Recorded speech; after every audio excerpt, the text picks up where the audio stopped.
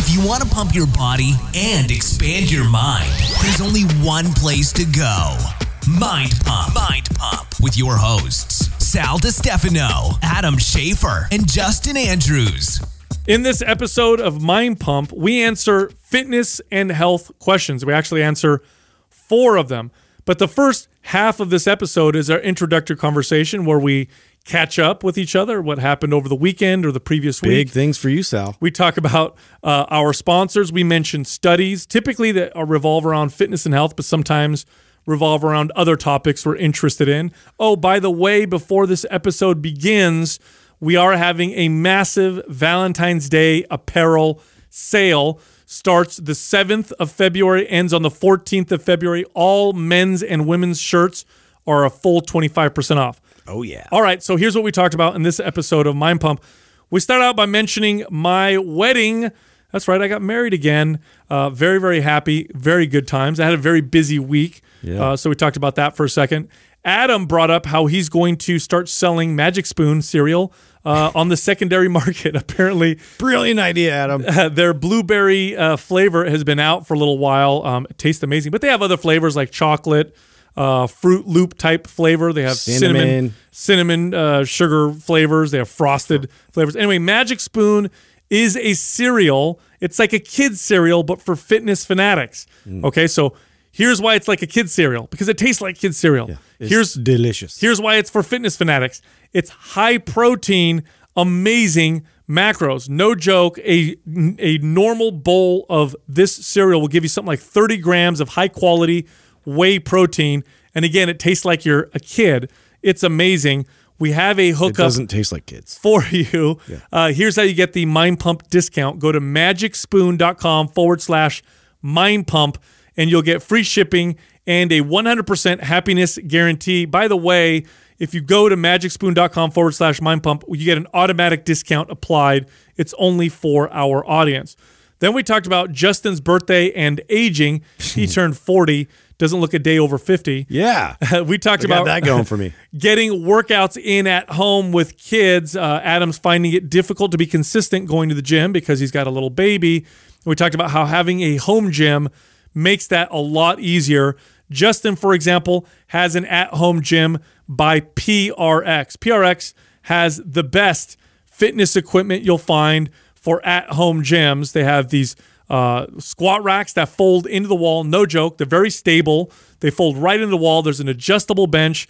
They have barbells, dumbbells, all kinds of other equipment for some of the best at-home equipment you'll find anywhere. And, of course, we have a Mind Pump discount with PRX.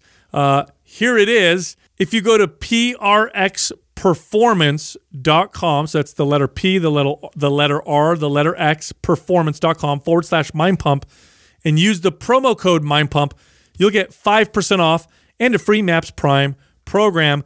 Go check them out. Then Justin brought up a cool fact about chimps. Yeah, fun fact. He's getting into the cool science stuff. Yeah. I talked about Neil deGrasse Tyson. He made a statement about Americans and our science and technology knowledge. That was totally wrong. You're wrong, bro. I talked about a study on how low-fat diets may cause low testosterone in men. And then we gave a shout-out to one of our listeners, Brett Edelman. He hit 2 PRs, squats and deadlifts, from following MAPS Powerlift. This is our powerlifting program you can find at mapsfitnessproducts.com. Then we got into the fitness questions. Here's what we answered. The first question, can you build your physique, specifically your legs, with just free weights? We talk all about free weights and why. Is that possible? That's kind of all you need. Nothing wrong with machines, but boy, free weights, they do everything beautiful for you. So much better. Next question, this person says, look, I'm not that sore a day or two after my workouts. What does that mean? Does that mean I'm not working hard enough? No, it means you're doing a good job, and we explain why. The next question, this person says, is it okay to skip trigger sessions if you're feeling sore or tired from a previous workout? Trigger sessions are a specific type of workout found only in MAPS Anabolic. They're very light, low-intensity sessions designed to get your body to improve faster. Make sure you listen to that part of the episode. We kind of break down what they are and why they're good for your body when you're sore. And the final question, this person says, look, there's benefits to switching up your workout routines. What about your diet? Should I switch up my diet? Are there any benefits to this? So we talk all about that in that part of the episode. Also, this month, all month long, MAPS Split is 50% off. Now, MAPS We split it in half, Sal. is a body part split, bodybuilding and physique and bikini competitor inspired workout program. So this is a great workout if your goals are to shape, sculpt, and build your body. So if you go to the gym specifically to change how your body looks, if you want to shape and build muscle, if you want to be able to target specific muscles, this is a phenomenal program. When you enroll in MAPS Split, you get the full workout sent to you, but you also have a place where you can access the exercises, video exercise demos, blueprints, basically everything you need to follow the program and do the exercises the right way. All right, so here's how you get your 50% off discount. Go to mapssplit.com, that's MAPSSPLIT.com, and use the code SPLIT50. That's SPLIT50, no space, for the discount. T-shirt time! And it's T-shirt time. Ah, shit, Doug. You know it's my favorite time of the week. We have 3 big winners this week, 2 for iTunes, 1 for Facebook. The winners for iTunes are Julia Leah, Leonam 5, and for Facebook we have Alexander Ebeler. A lot of L's there today. Good job, Justin. All of you are winners. Send the name I just read to iTunes at mindpumpmedia.com. Include your shirt size, your shipping address, and we'll get that shirt right out And to you. if you didn't hear your name, you're all losers. I am exhausted. You know how after a weekend you're supposed to feel relaxed? Charged. Yep, not this guy. No. I had a Wedding time or what? action-packed Honeymoon. weekend. Wow. Full of honeymoon in. Yeah, Getting action, doing action. No. I got my birthday, then got married. I'll tell you guys about that. Then it was Jessica's birthday. Then my father-daughter dance. Then my son had a robotics tournament all in a row. Yeah, tell the audience how you Wow. didn't even invite Justin Sal or Justin Doug. We told them about the base camp announcement. I mean, this kind of said it all. Yeah, no, let it 'em was. know. So It was Just so you guys know, you guys will be in my wedding. I want you guys to know. thanks, Adam. Yeah, just so you guys know. You guys are invited to be in my wedding. Yeah, no. Sal's We like- didn't invite anybody, not even my parents. We'll all be wearing Jordans. Nobody came. Just my kids. It was just my kids. Jessica and I. We went up to San Francisco City Hall. Which, by the way, have you guys been there?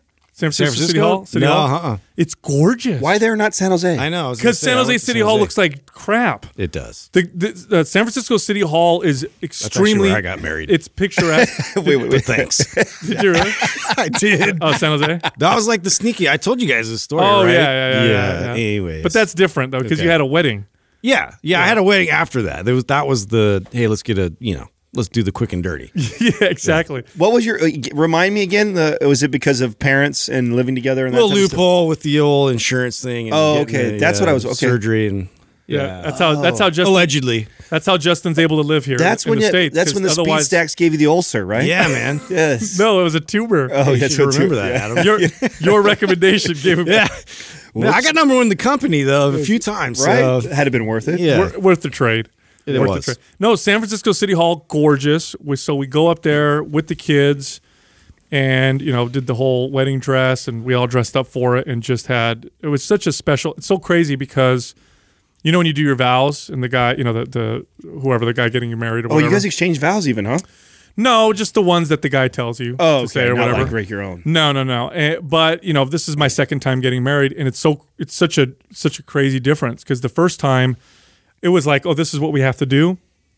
This time there was like real meaning behind what I was doing. I mean, we were looking at each other, and I'd never experienced this before. Everything else disappeared, and it was just her and I.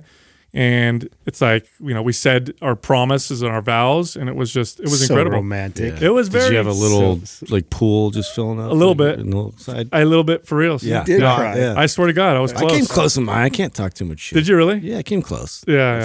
Stuffed it back in. Just repressed the shit out of that. I've only seen Feeling. Justin cry one time, and it was At least you didn't That was cry. awkward. it was he wasn't sober. I was not. That's the reason. It was a floodgate. When did we cry? When did you cry? I don't remember. Well, I wasn't there. Was It's a I? secret story. this is exactly. Was I there? Sal, why you bring this up? Was I there? Impenetrable. Otherwise, I don't remember that. Oh, Yeah, you're somewhere else. It's nothing. It was a It's fine. touching moment just between Justin and I. What? Yeah. Nobody else was there. we shared something. I yeah. missed you crying. yeah, we hugged and everything. Yeah, and- man. Yeah, you weren't a part of the conversation. Don't worry. He almost cried when he got really high that one time. Yeah. he was That's what it takes, He though. was this close, dude. Yes. That's literally what it takes to got get it out of me. He was so mad he was going to cry. Yeah, I was. It was I get Stop angry making about that. fun of me. It's so funny. But dude, sensitive. you know what was amazing about this was my kids, they were so excited, and my daughter was acting. You know when the what is it, the maid of honor? Yeah. Like walks around, adjusts the dress for the pictures, and like kind of holds this and takes care of that. My daughter totally did all that. She like stepped up and was super excited. That's It- awesome. It was so. And then we had dinner at Epic Steakhouse. Have you guys ever been there in San Francisco? No. So good. Oh, the steak there were incredible. Steak, lobster, Did you stay bone the night? marrow. Stay up the night? Stay the night No, up there? no, we came back. Like You the guys- Fairmont? Oh, okay. No, we came back that night. So it was a lot of fun. So did that, which was amazing. And then for your honeymoon, you did a robotics tournament? no, honeymoon's coming up. That makes sense. Yeah. That's Yeah. I don't know why. We're not that nerdy. Like, oh my god, it's turning me on.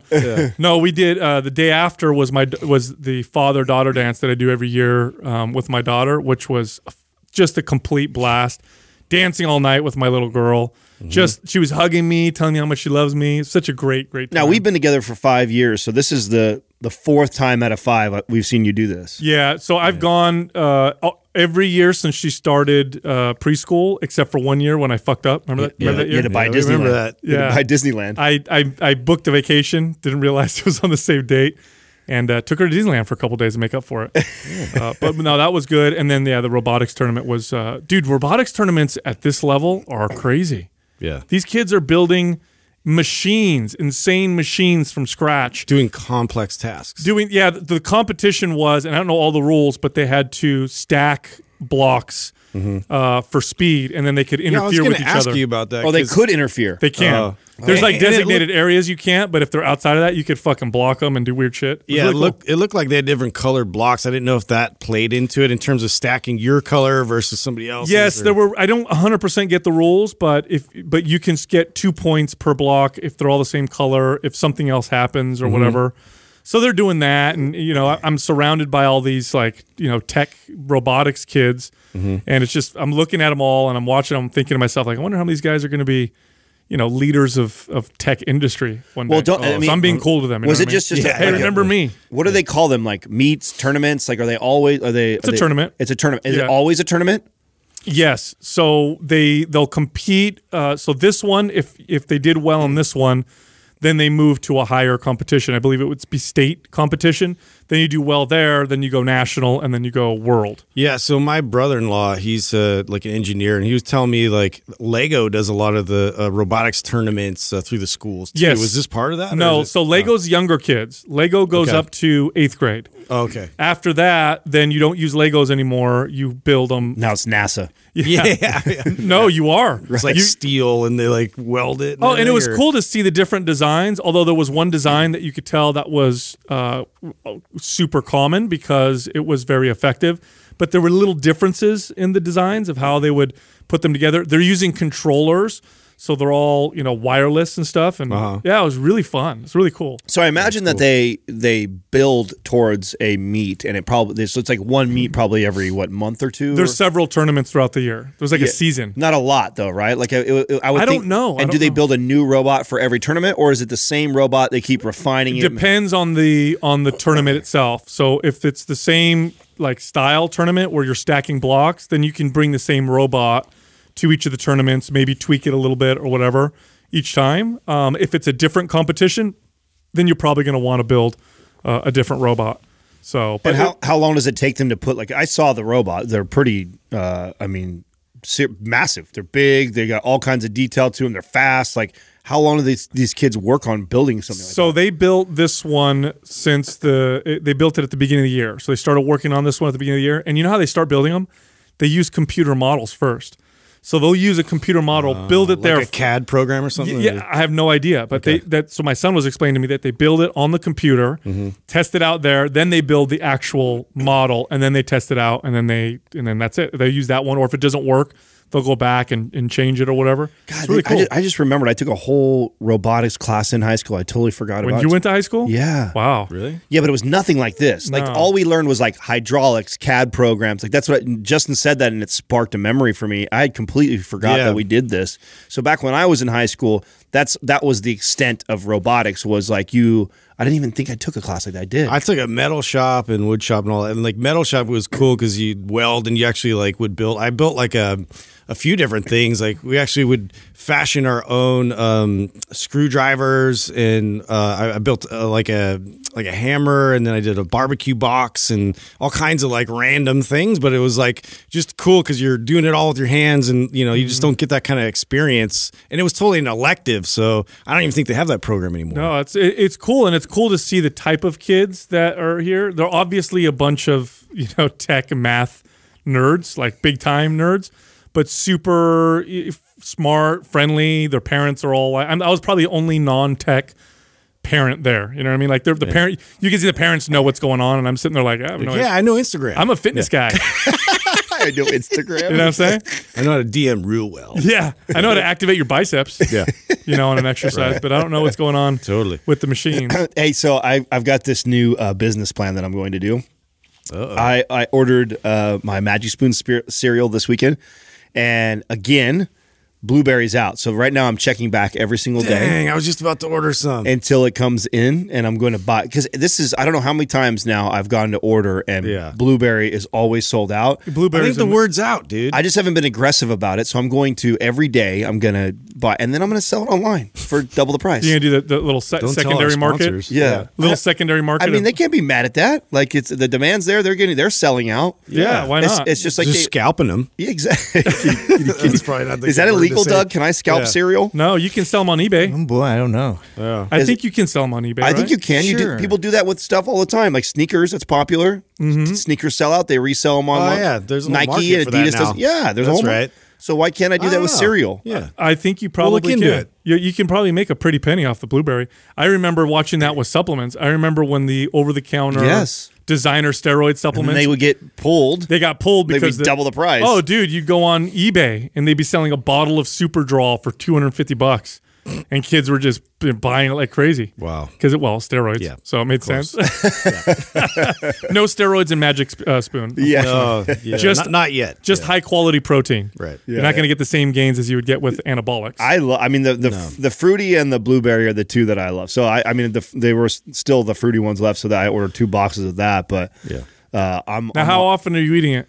Oh, I eat it pretty regularly right now. Really? Oh, between Katrina and I, one of us is having a bowl probably every night or day. Oh shit! Yeah, I typically eat it on the weekends. Yeah, I dig in on with the kids. The macros are great, and it takes I have a sweet tooth. I've talked about that many times, right? That so I feel like I'm getting a treat, and it's got 30 grams of protein in it. The calories aren't that high. Carbs are low.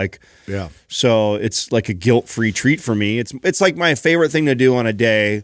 I give you instead of a protein shake. Like I would have a protein shake at the end of the night. If I'm low protein, it's way more fun than a shake. Of course. It's cereal. Yeah. Well, I feel a little bit because my youngest doesn't eat a whole lot of protein and meat to begin with, and so it's like I feel like a little bit, have given him that. At least I'm like somewhat contributing to his protein, because he really I have to make sure he eats meat all the time. Same thing with my daughter. Yeah. My daughter does frustrating. My daughter does not gravitate to protein whatsoever. She's like it's either carbohydrates carb head. or it's more carbohydrates. Yeah, or more. Yeah. So what I have to do with her is I have to give her protein first and be like, well, if you don't finish this, you can't I started doing that too. Yeah. You can't have your carbs. It's funny, but on when we did the father-daughter dance, we had dinner before. So her friend, we meet up with their friends and the dads or whatever, and we all had dinner at a restaurant, and they bring out the bread, right? And normally what I do with the bread basket is I'll tell the kids, you can have one, and then I'll tell the waiter or waitress take the bread away because what ends up happening with kids is this. Eat the whole basket. They eat a whole basket of bread, And then they're the not food hungry. comes, and they barely eat it. Yep. And I just get enraged because I bought. That doesn't just happen to kids. That happens to grown-ass Yeah, adults too. yeah. That happens to all of us. I mean, that's why like the appetizer thing is hilarious. Like if we go to a real, when I tend to do that when we're eating like B- seafood. If I'm at a restaurant where I'm like, it's whatever, appetizer, whatever is before, then I'll eat. But if we're eating like a $50 steak, nothing is worse than filling up on fucking cheap ass bread. And your $50 steak comes out. Yeah, and if I'm a little uncertain about the entree, I'm definitely loading up on that. Oh, it was funny watching my daughter because it was, it's a special day. So I'm not going to tell her don't eat whatever. I'm like, eat whatever you want. So the bread comes out, and this is what she does. She gets the piece of bread, and she's, how much can I have? I'm like, just whatever, enjoy yourself. It's a special day. Okay. She gets it, and she smells it first. The look that's going to embarrass you in front of other parents. The look on her, I never. Jesus Christ, you feed your kid, guy. The look on her face, you know what I mean? Like, oh, Sweet Jesus, I missed you. She touches it, and then she eats it, and I'm like, oh my god, Oh man. what is going on? The other here? parents are all looking at you like, Jesus, Of course, guys. That's true though. I don't eat bread ever, so it's like totally novel And of now. course, I'm the fitness guy, right? So Yeah. they're looking at me like this guy starves his kid. Yeah, what a dick. She's like touching and smelling the bread before she eats it. What the hell's going on? I missed you so much. Justin, how do you feel, bro? Because I know you're 40. Oh yeah, I'm feeling, dude. I feel great, man. I don't know what all the hype's about. Like I think like it's weird because 40 like now just feels like 30 or 20, like whatever. Stop fucking lying. I'm serious. Fucking guy. Let's go for a run after this then. Hey, he almost. Yeah, no, I'm not doing that. Yeah, I'm not gonna do that. You see, he held it back for. It feels like Yeah. 30 and he stopped. No, it doesn't feel like Doesn't 20. feel like 20 at all. Yeah. No. I mean the waking up and the different noises that come out of my mouth and all that kind of stuff are different, and so there's differences, for sure. But I don't know.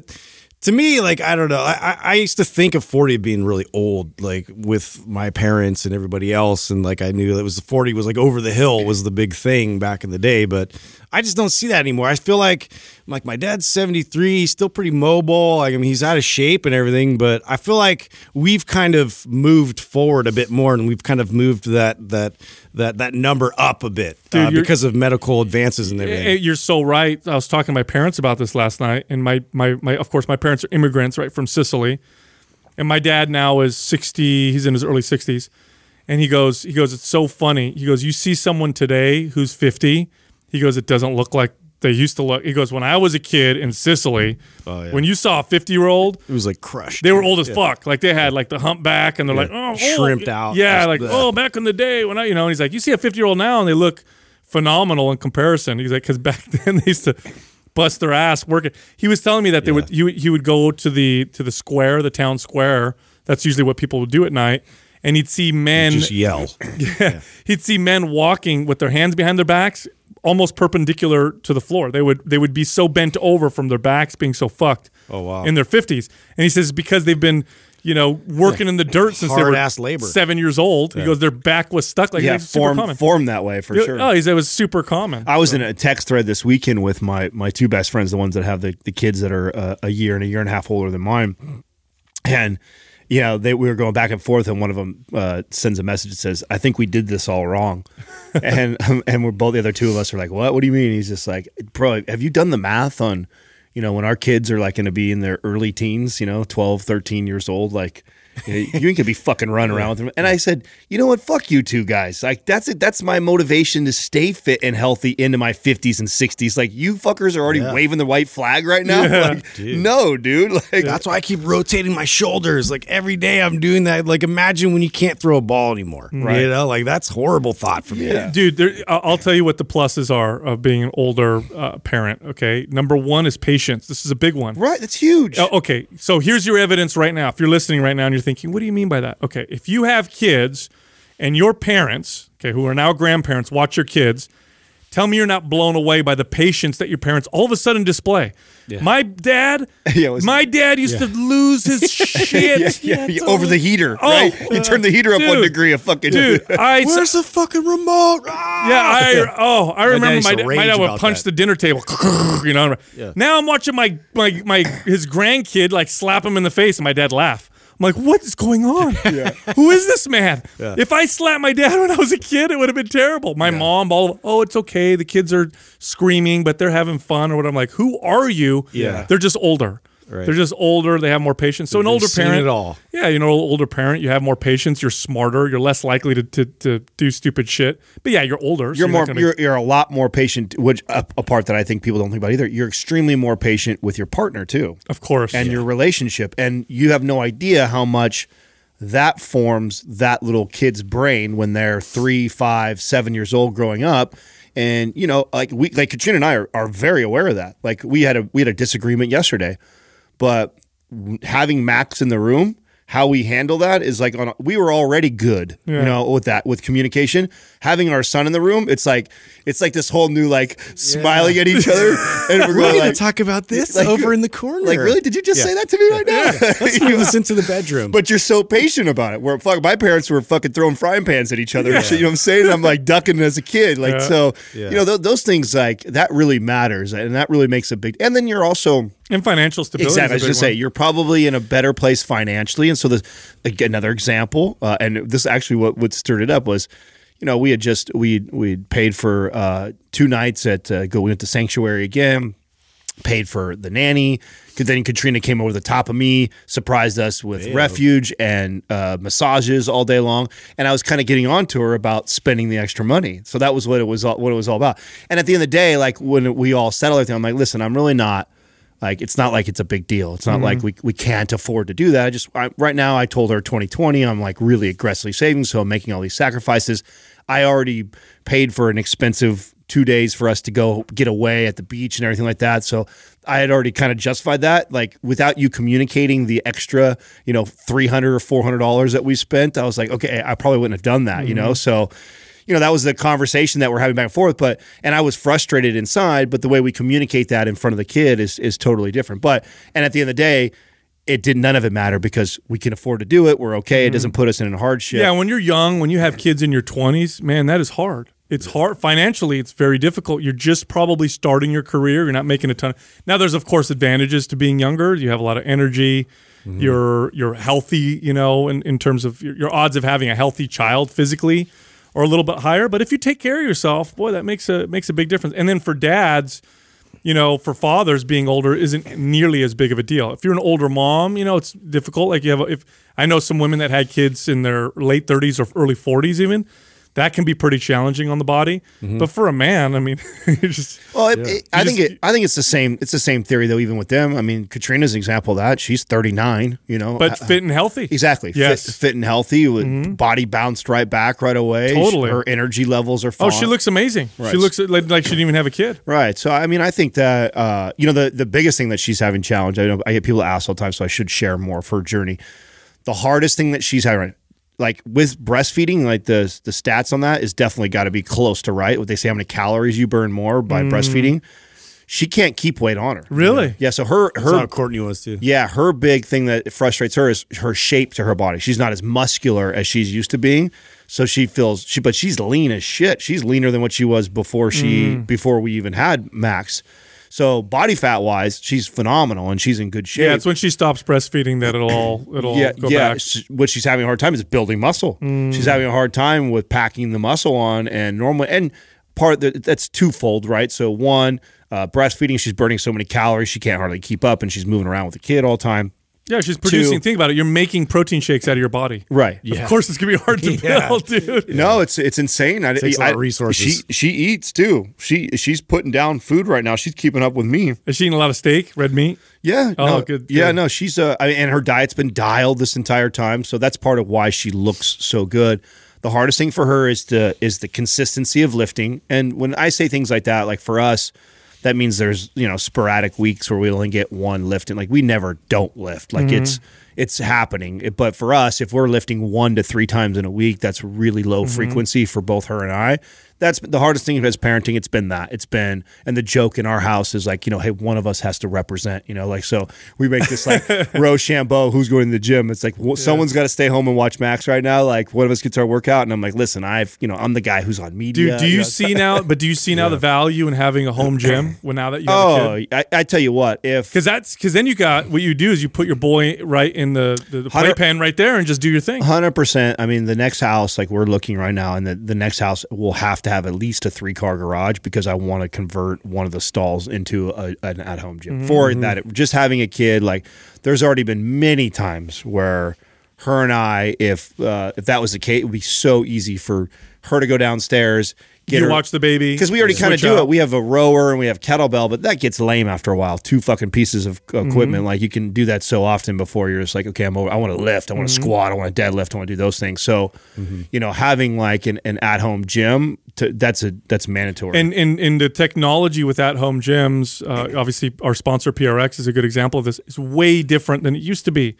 Now you have racks that fold into the wall. You have great barbells and dumbbells and great equipment, where back in the day it took up a lot of space because a cage didn't fold into the wall. So it's like you're just taking up a shit ton of space. Yeah. Weights weren't as great or whatever, So. I'm so excited to showcase what we're building at Tahoe right now because you guys know that next week it all comes in, right? Oh, all the equipment that we got? Yeah, it's orders in. It'll be there when I'm there for that week. It's supposed to get shipped in. I know. Oh my gosh, I'm so excited. I know. So we went bananas with all their stuff. So we're going to have a full-on... Yeah, that'll be a good display piece. Yeah. So I'm super pumped to have it. I just love it too because the kids, there's something to be said about them just watching you work out. You don't have to say anything, dude. I just like pick up the weights or I'll start squatting, I'll start benching, and they'll kind of walk through, and they're just curious. What's Dad doing? A good point that I didn't even think about. Oh, dude, yeah. Listen, you guys, 100%. I started lifting weights consistently at 14. Of course, I was driven to whatever,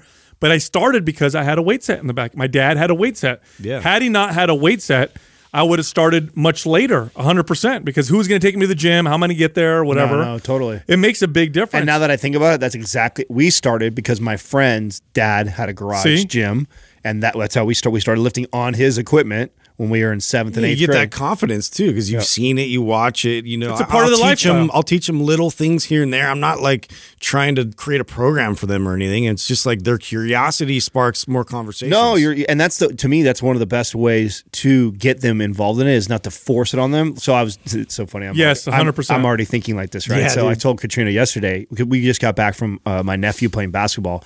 And it sparked this like thing in me right away. I was like, oh my God. I told him next year I'd volunteer for assistant coaching. And like now I have this desire to do it, which never had any desire to do anything like that. And I told Katrina yesterday, I'm like, hey, I want the nanny this week to push the baby down to the park and you and I are going to go play ball. Just you and I are going to play ball and he's going to sit and watch. Like that's a priority of mine because I just want him to see mom and dad playing because I feel like if he's around it enough, I don't have to force it on him and say you play or you're like, hey, do you want to like just seeing us do it? FOMO, dude. Yeah, right. They want to know. No, because if that makes sense with the lifting. And what you don't want to do is you don't want to cause the reverse, because I have friends whose dads pushed them so hard to do a sport or something and they hated it. And then as soon as they got old enough to say no, they never.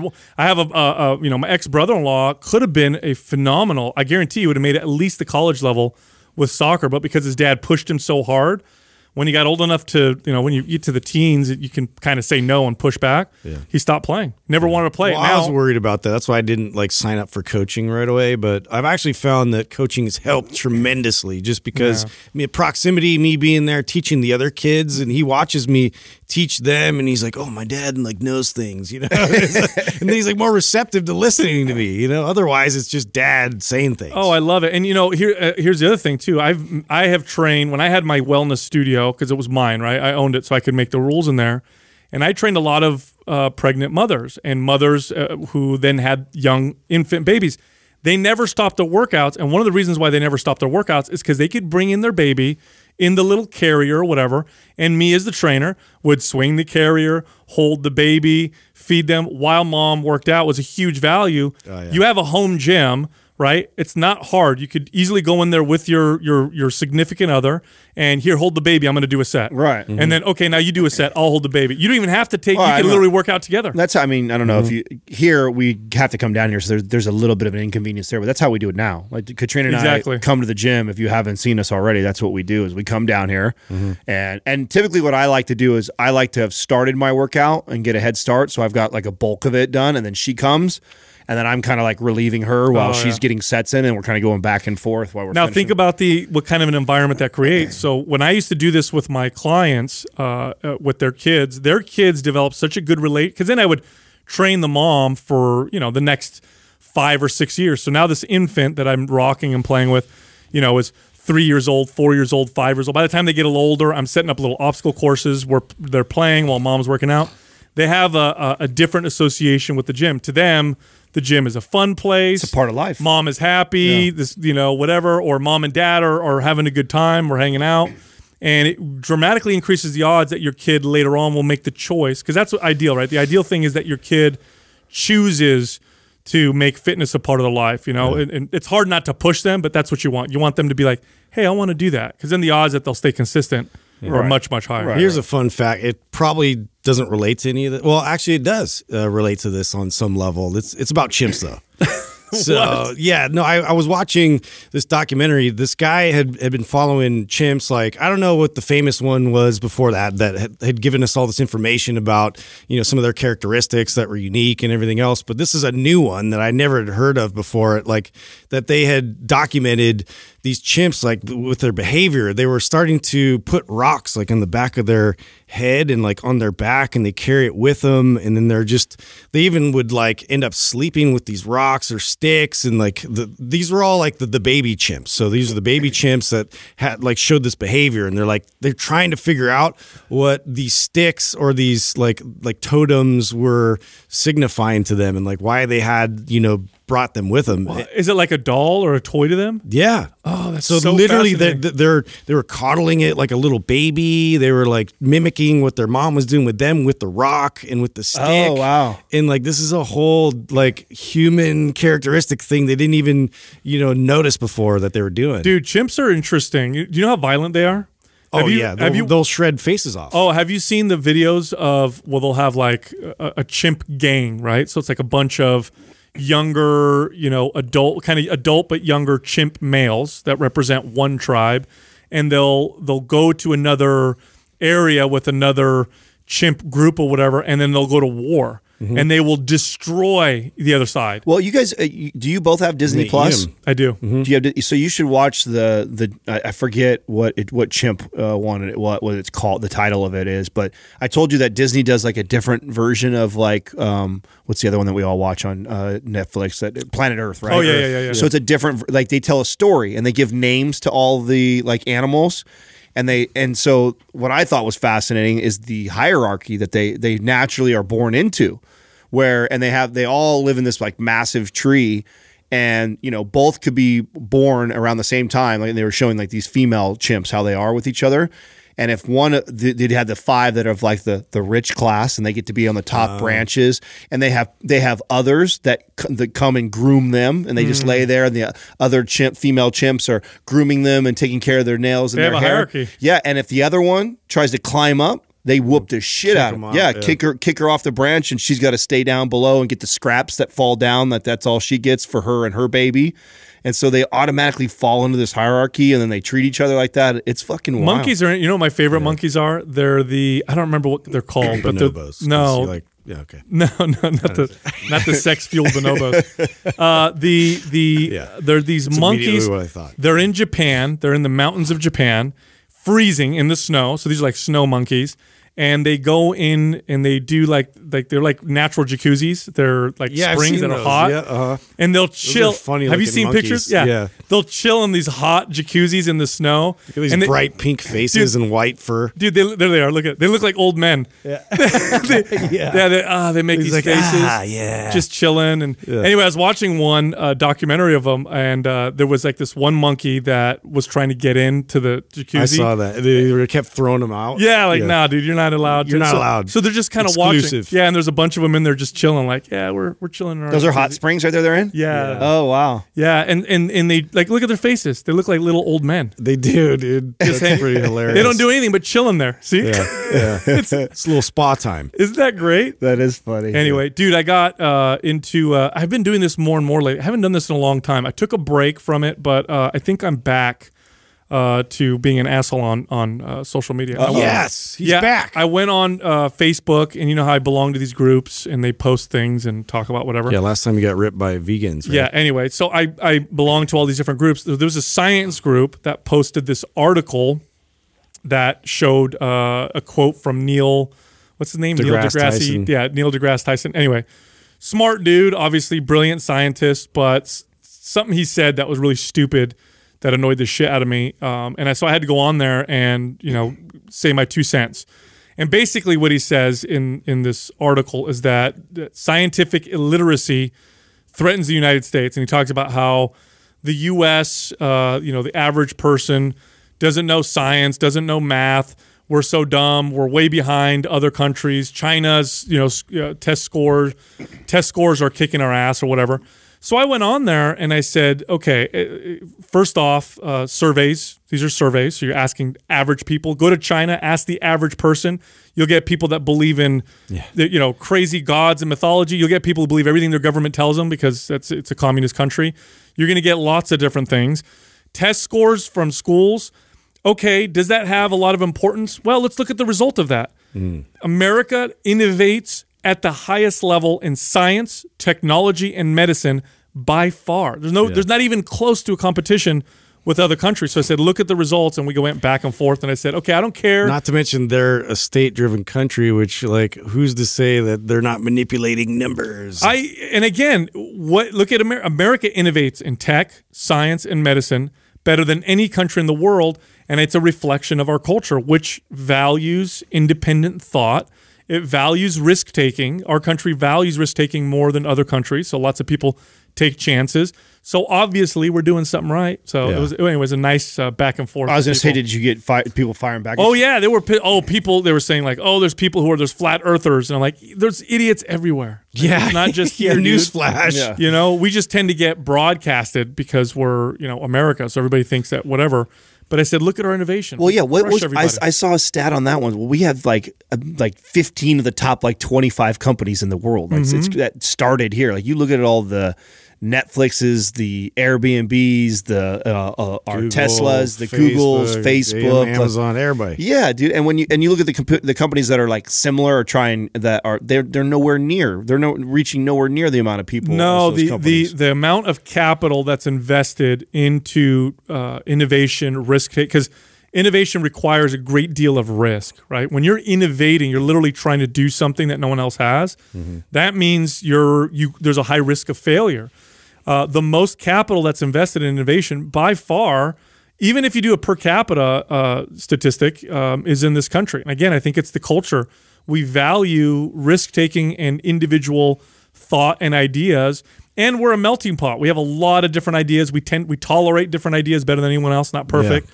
And so that was the argument. So I'd love to. I wish I could message Neil deGrasse Tyson and tell him, don't say things that are not true. Sure, you can look at test scores and all that stuff, but we're still crushing people. Have we thought to have him? Have we thought to have him on the show? I would love to. He's been on a few of our friends' podcasts. That's somebody I haven't even thought to reach out to. I would love to. Yeah, I would love to. I mean, otherwise it's a great conversation. Yeah, yeah. Otherwise, I'm a huge fan of him. So anyway, along those lines, looking up more interesting studies. Another study came out that linked low-fat diets to low testosterone in men. So this study showed that men who diet by going low fat notice a measurable drop in testosterone.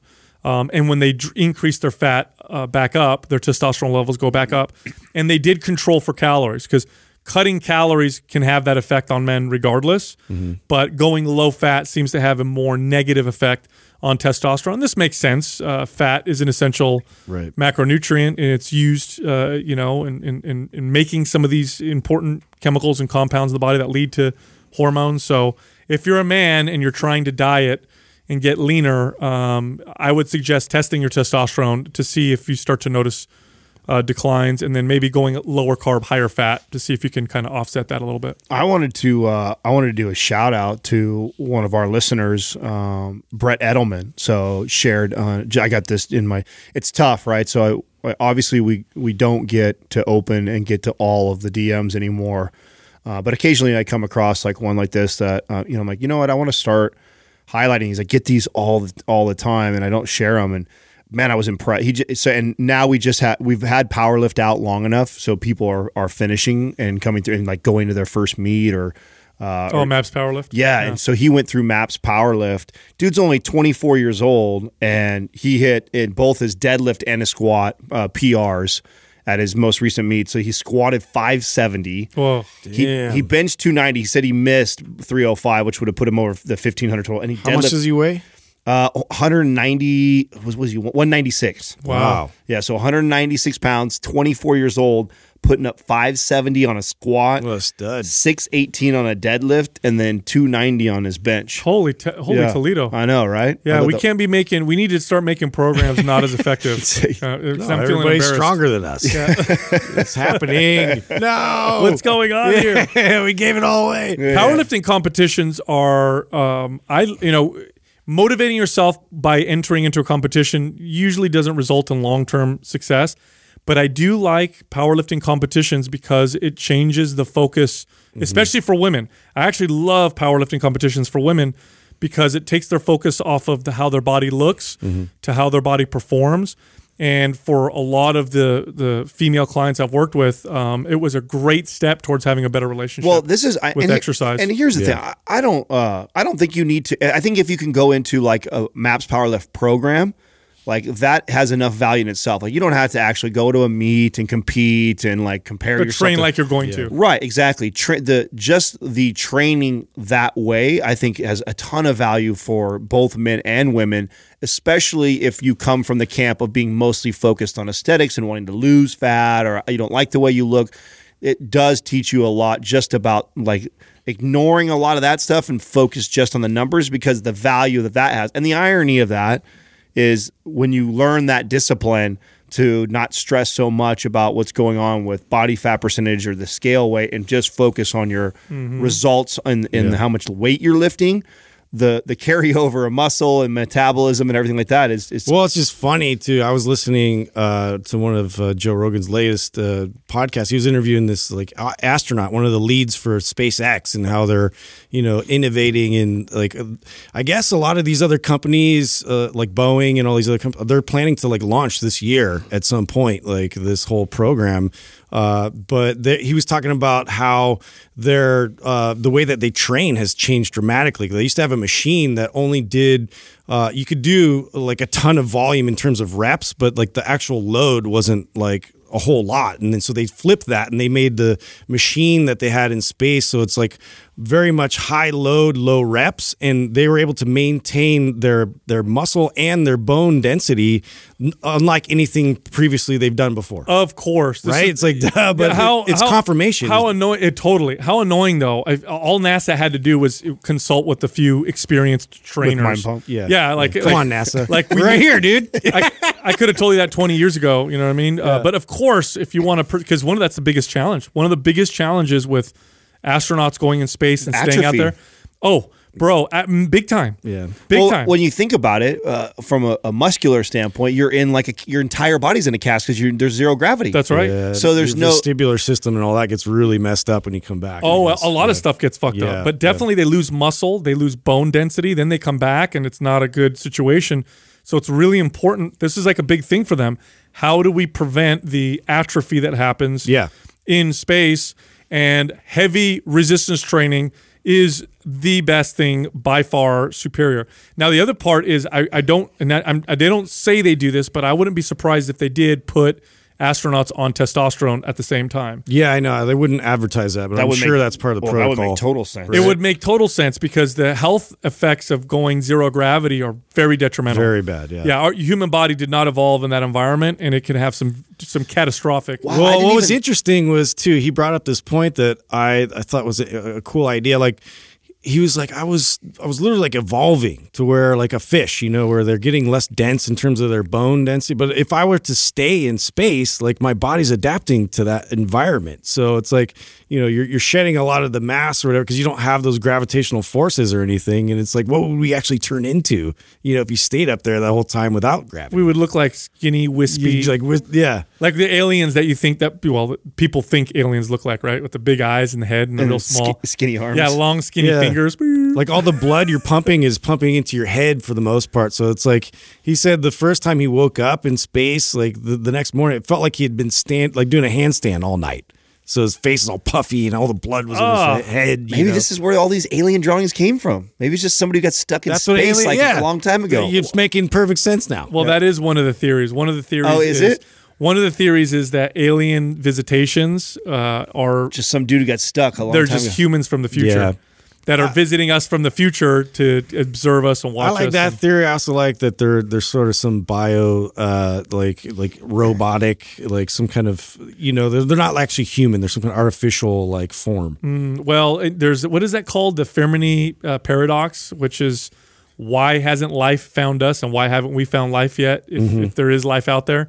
And they're basically like saying, well, it must be way less than we think, or maybe we're all that there is. Kind of crazy, right? Well, let's end there. This Quaz brought to you by Organifi. For those days you fall short on getting your organic veggies or whole food nutrition, Organifi fills the gap with laboratory-tested certified organic superfoods to help give your health and performance the added edge. Try Organifi totally risk-free for 60 days by going to Organifi.com. That's ORGANIFI.com. And use the coupon code MINDPUMP for 20% off at checkout. First question is from J. Kendall 503. Can you build your physique, specifically your legs, with just free weights? I solely train in my garage with a wide variety of barbells, plates, dumbbells, and a few other non-machine items. Are you kidding? Oh, yeah. I mean, nothing's going to build your legs. Is this a real question? Nothing's going to build your legs more than those things right there. Doing barbell back squats, front squats, Zercher squats, doing Bulgarian split stance squats with dumbbells, lunges, stiff-legged deadlift, one-legged deadlift. God, yeah. I worked out entirely, exclusively with free weights for 14 years. When I had my wellness studio, I had a cable machine in there that I would use occasionally, but I had a rack. I mean, it was a small studio for personal training clients, so we didn't have tons of equipment. And if you've seen studios like this, because really, really good trainers typically don't use a lot of machines. They'll use body weight exercises, maybe physio balls, bands, because the best exercises are not ones that are limited to the shape of a machine. Because a machine, there's nothing wrong with machines, okay? But one of the big drawbacks to machines is that they're designed for an average person. Yeah. So someone moves a little differently. They're shorter. They're taller. They don't typically work. Now, free weights form to the person. And, of course, the best exercises that are out there are free weight exercises. And I don't miss machines.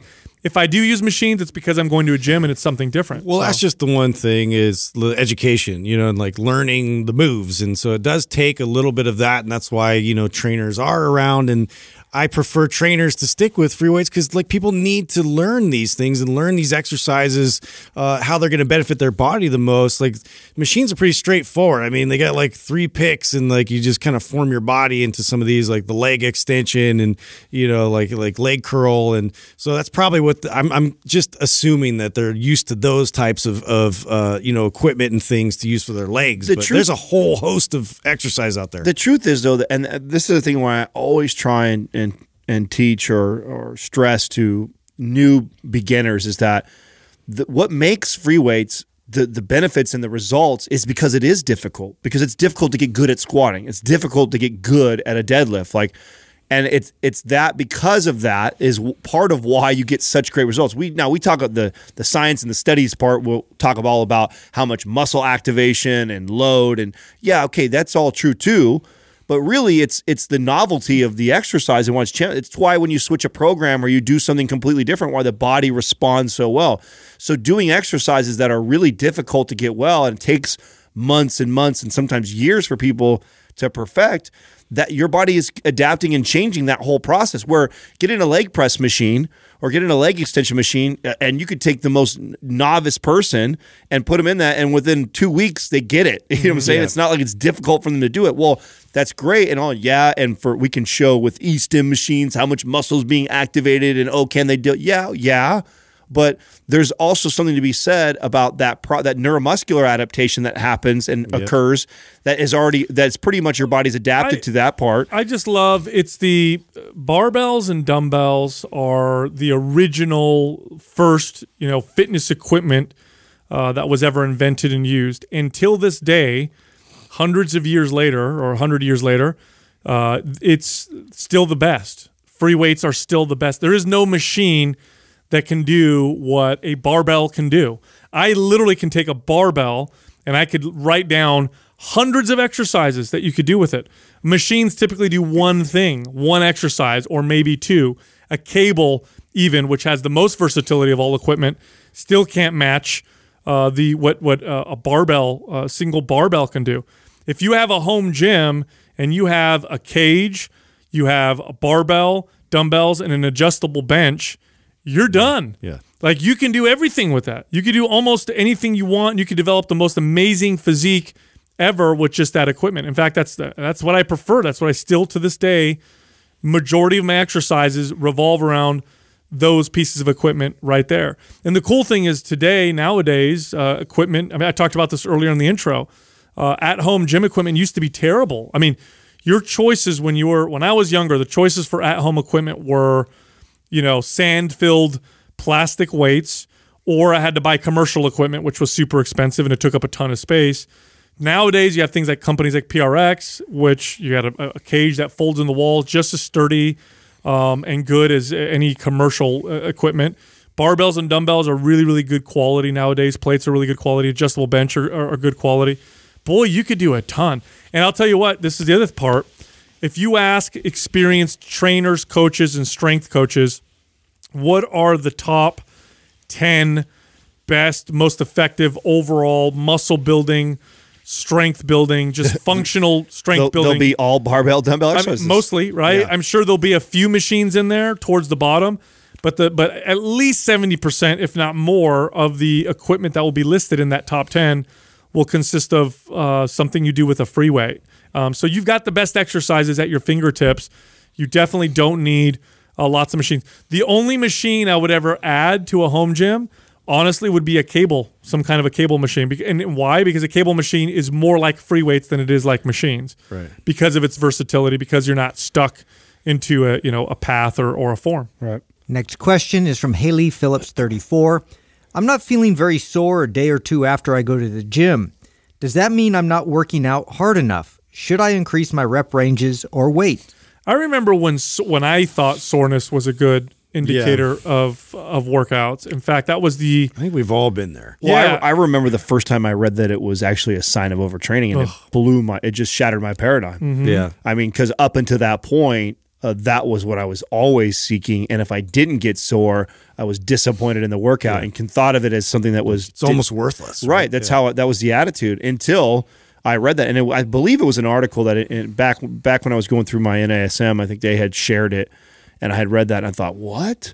It's actually a sign of overtraining. Mm-hmm. And so it's a more accurate sign of that than it is of a good workout. It's a terrible. It doesn't tell you at all. Yeah. If your workout was good or not. Here, I'll take it a step further. I didn't make the best gains of my life until I stopped getting sore.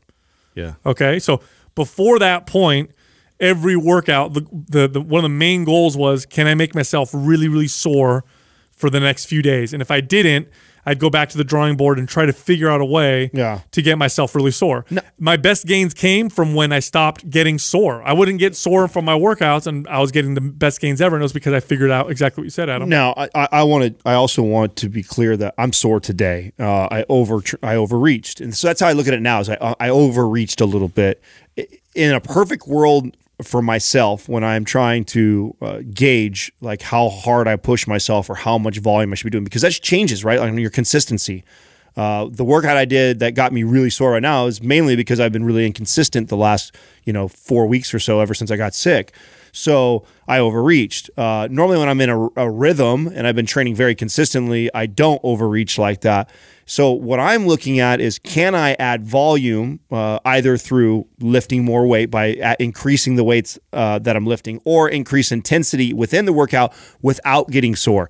That is a win all the way. If I know that, hey, this workout, I did more today than I did the previous workout like this, or I lifted more on my bench, or I lifted more on my squat than I did the previous time, and I don't get sore, that's a fuck. That is a, right? That's like when you hit a baseball and you hit right on the fucking, right where you're supposed the sweet spot, and it feels effortlessly and the ball sails, versus when you muscle it and it gets out into the outfield. Like, I think there's degrees too. You know, there's degrees of like, I feel tight and a little bit restricted versus like, I feel like, you know, like I can't even lift my arms, you know, like there's been degrees of where I've like crushed myself. And like, I know too, this is where it's crucial in the very beginning. If you're a beginner and you're working with a trainer, you're just doing this on your own, and you're trying to get the most out of it. And where, you know, you feel that soreness is kind of normal. Like the first few weeks, you're gonna feel like a different tightness, a different stimulus, and that's okay. If you're exceeding that to where it's like pain and like it's hard to get out of bed, and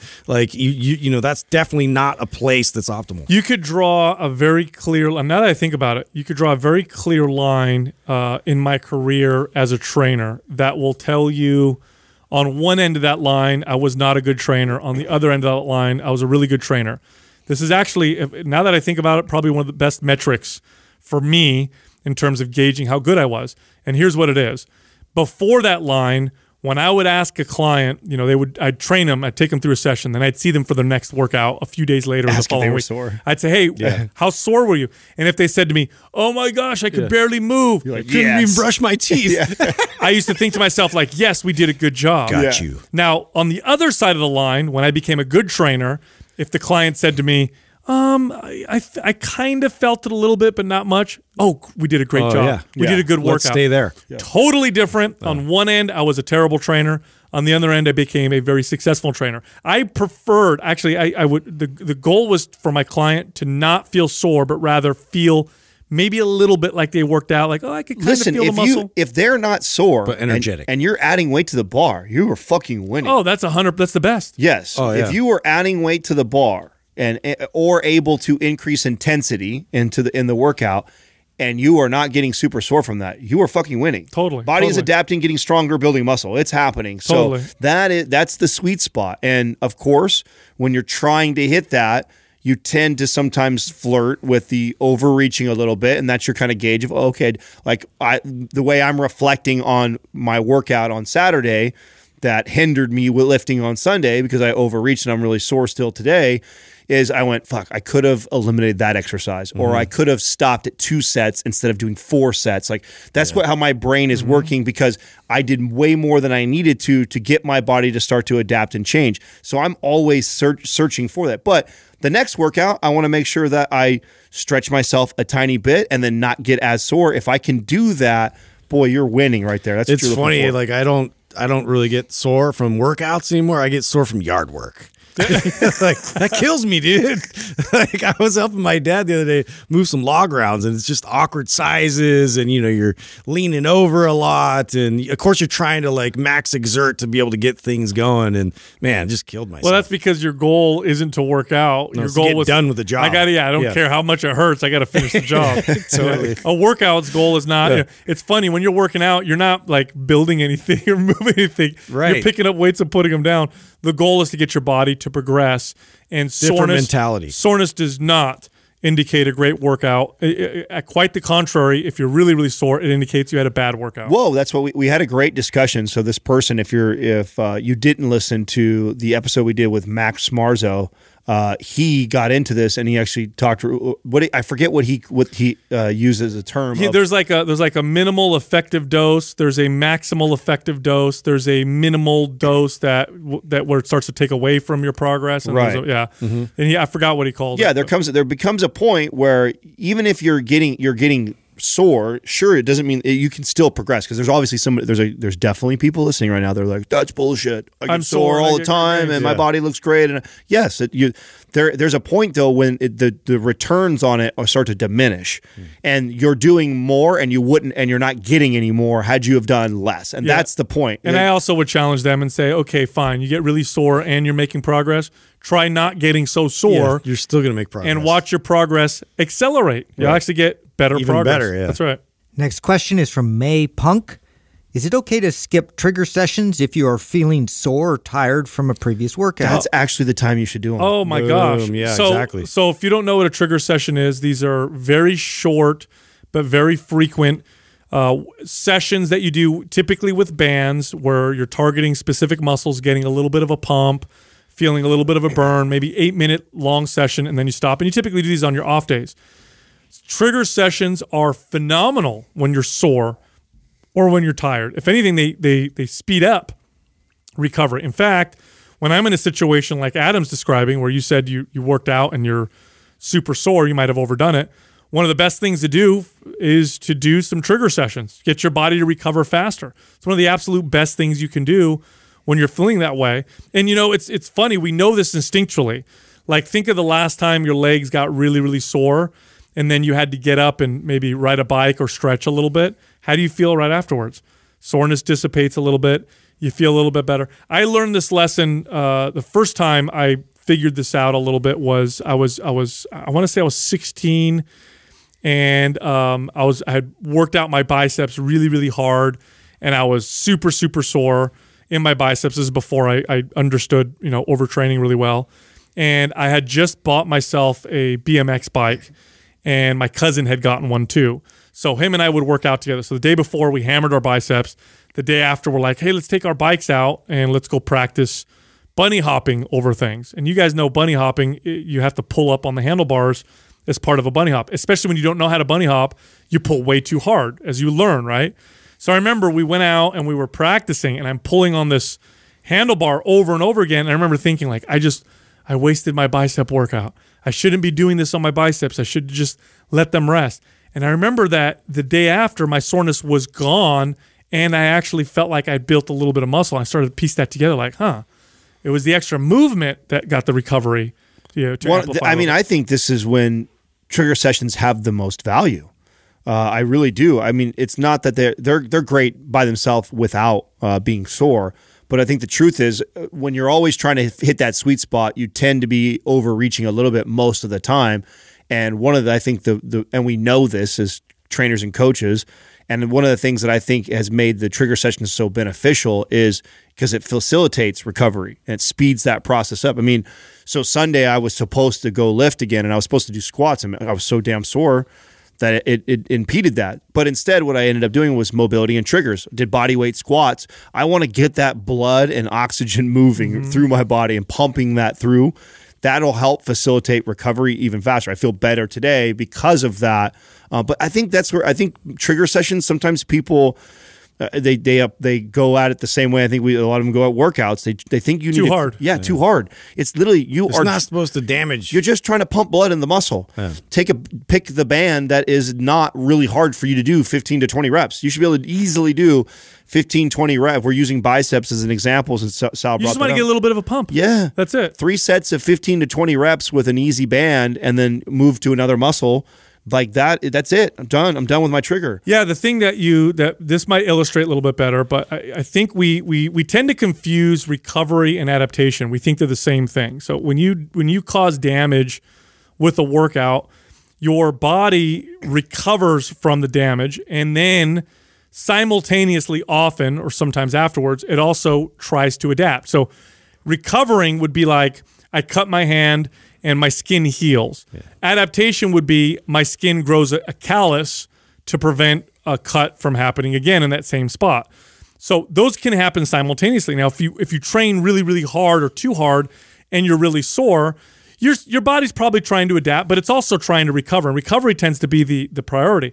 Well, what ends up happening oftentimes is you worked out too hard. Recovery takes far longer than the adaptation. Adaptation happened, but now adaptation's there, and your body doesn't keep the callus for very long. If there's not a good signal being sent, it'll take it back down. So you might have gained a little bit, but then you lost because your body's just recovering. You could have had the next workout that just cut off that callus. Right, and so too much. So the trigger session causes no damage. What it does is it speeds up recovery, but it does send a small adaptation signal. Or if anything, it strengthens the adaptation signal that you sent before.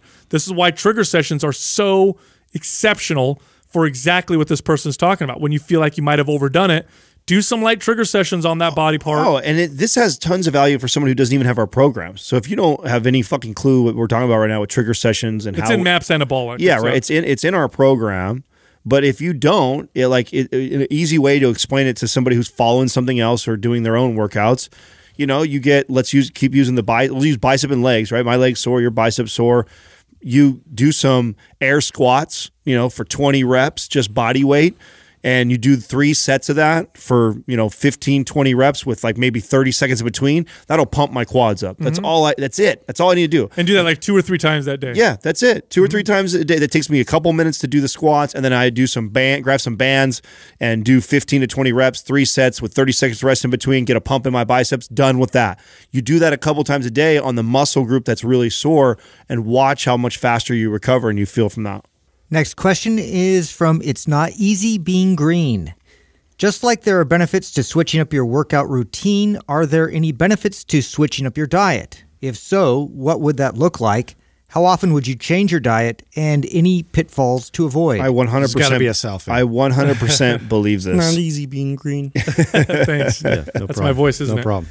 Okay, so I'll talk about the psychological benefits before we can get into the potential physiological benefits. Psychologically, I think it's a brilliant thing to change up your diet. I think one of the biggest culprits, or one of the biggest reasons why people have a tough time eating healthy, or why people tend to binge, is because they stay so rigid in one particular way of eating. For example, this is just an example, but let's say you're keto. So your keto diet means super, super low carbohydrates, high fat, moderate to maybe higher protein. And that means I'm avoiding carbohydrates all the time. This person right here is primed for a binge. The second they go off, they go way the fuck off. They're just not used to eating different foods. It doesn't mimic real life either. Real life, and humans probably evolved eating a lot of the same foods, but it was a seasonal change, right? It was like wintertime, you're probably only eating meat. Spring, things are growing. Maybe I'm eating more plants. Summer, and so the foods would change as the seasons would change. So humans, I think we just operate better with a little bit more variety than the rigid, like, I eat, these are my macros, this is what I eat all the time. You see this with bodybuilders. Bodybuilders eat the same foods every single day, and it's just notorious. I think there's no doubt the psychological argument is not only there, but it's extremely strong. I think the real question for me that I have is the physiological as strong as the psychological in this situation? And I believe there's a lot of unknowns in this area still. Like we are still learning so much about the gut, and it just makes total sense to me when we talk about every other system of the body. Why would we not think that our digestive system adapts similarly? Why would we not think that? Right. Every other system has an adaptation process and gets used to whatever it is that you're throwing at it on a consistent basis. So if you eat the same way, you hit the same amount of grams of carbs, proteins, and fats on a very regular basis because you're following the same dry plan all the time, why would you not think that our body would become adapted to that? Yeah. And if we're trying to create change, it makes a lot of sense to me. This is why I love to mess around with all this. When I teach clients, every client always ask, oh, have you heard about the ketogenic diet? Oh, have you heard about this? Have you heard about that? Absolutely. We're going to go through it all. Like, I want to teach my clients all of it. And then as we're going through it, talk about the benefits, what they're feeling, whether it's pro or con. This is why you're feeling that way because you're eating this way. And to teach them how to take the tools from all of these different diets. Because the reason why all of them are successful is because they're lower calorie. I mean, bottom line, the real science that supports why any of the diets are really, really successful is because they're all designed to restrict calories. We restrict calories, we lose body fat. So then it's really just about starting to look at all the other signals that when you eat this way, how do you feel? Like, do you sleep better? You have better energy? Are you sharper? Okay, so you like those benefits. Oh, but you start to notice that on Saturdays, I like this type of diet. For example, for me, I like to run on a weekend. I like to run a higher fat, lower carb because I tend to be lazier. I tend to watch more TV or be sitting around or sleeping in. And what I have found from doing ketogenic or running a high fat diet is it just curbs my appetite. I mean, I can eat a really high fat breakfast and then I'm good all day till dinner time. And I'll do that on a Saturday. I'm not running a specific diet. I've just learned from running so many different diets how that works really well for my lifestyle there. When I have a hard workout, I want to carb up. So I think there's a lot of value in people going through all these different types of diets, but not stopping there and not attaching it just to their muscle building or weight loss journey. There's many other things that food provides for us, and really learning to unpack what you're enjoying, what you like, what benefits that you see from it. And it's okay. Muscle building and fat loss can be one of those, but they're not the only ones. And so make the connection to all of those and then learn how to implement all of those different aspects. I'm sure at some point, we're going to find like there's a lot of parallels between exercise and, nutrition. And it's just nutrition. It's so complex because, there's other things going on like autoimmune things that are, underneath the surface that we're just now like discovering of how to treat. And I think that, that puts a whole nother host of variables about what specifically will match you for the moment. And then how long do I stay in that protocol?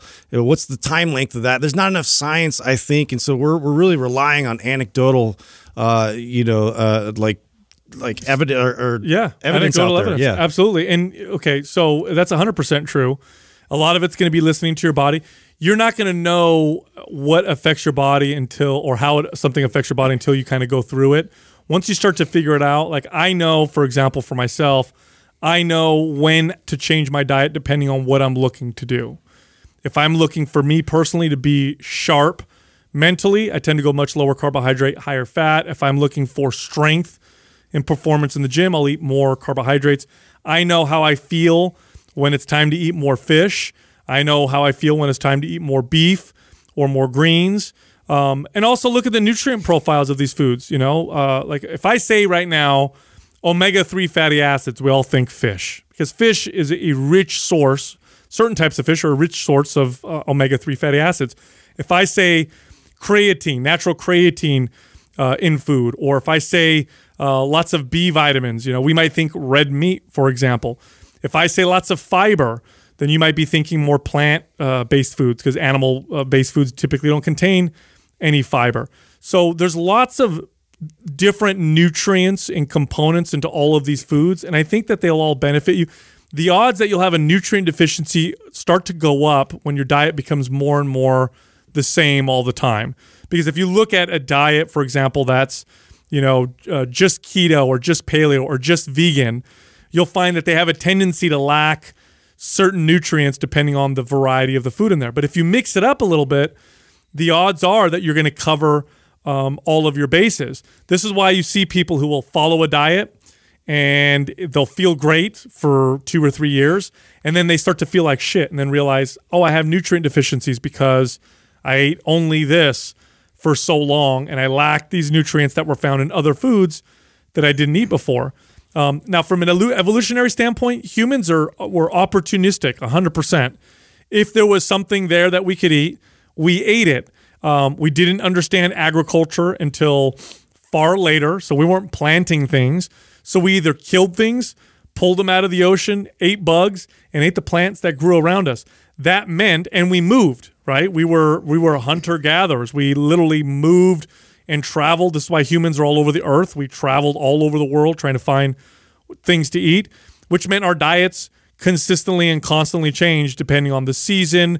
Were we near an ocean or a lake? Are we inland? Are we in the mountains? Are we more closer to a desert? So the human body seems to do well with a certain type of variety. Now, the other part of the question is how often would you change your diet? I don't have any science that supports any particular time frame. This is my own personal opinion, and it's a bit of a guess, but I'm basing it off of just how we probably evolved. And I would say evolve your diet or change your diet seasonally would probably be best. How? What does that look like? Okay, eat the fruits and vegetables that tend to be in season for the area that you live in. So you have your summer fruits and vegetables and your spring and winter fruits and vegetables.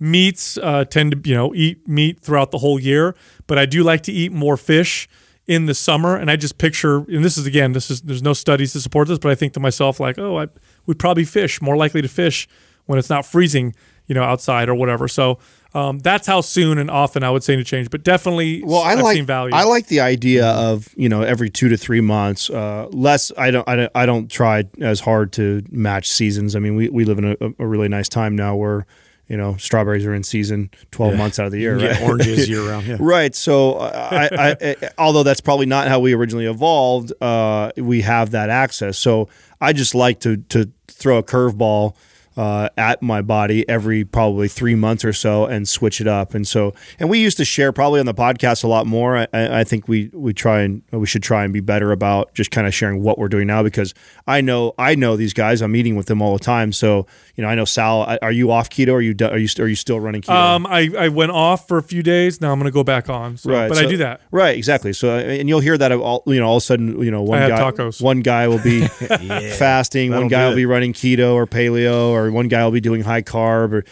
carb cycling. So we're always kind of intermittently changing.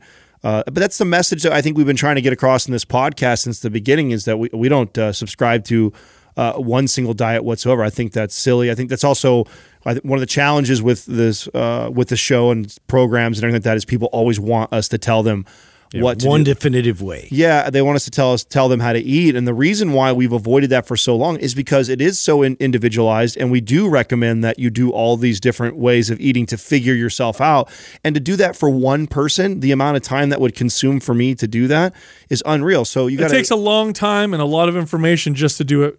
Help one person. One person. Let alone a whole audience of people. It's like when you work with people for 10 plus years on a consistent basis, you work with hundreds of them, or you work through maybe thousands by proxy. Let's say you have people who work with other people and you manage them. One thing becomes very, very clear after about 10 years, and it's just in your face. You can't deny it. There's a massive individual variance. Yeah, and you've seen every rule broken. I've seen them all. I remember years ago thinking I was so anti-vegan. I thought nobody could ever do well vegan.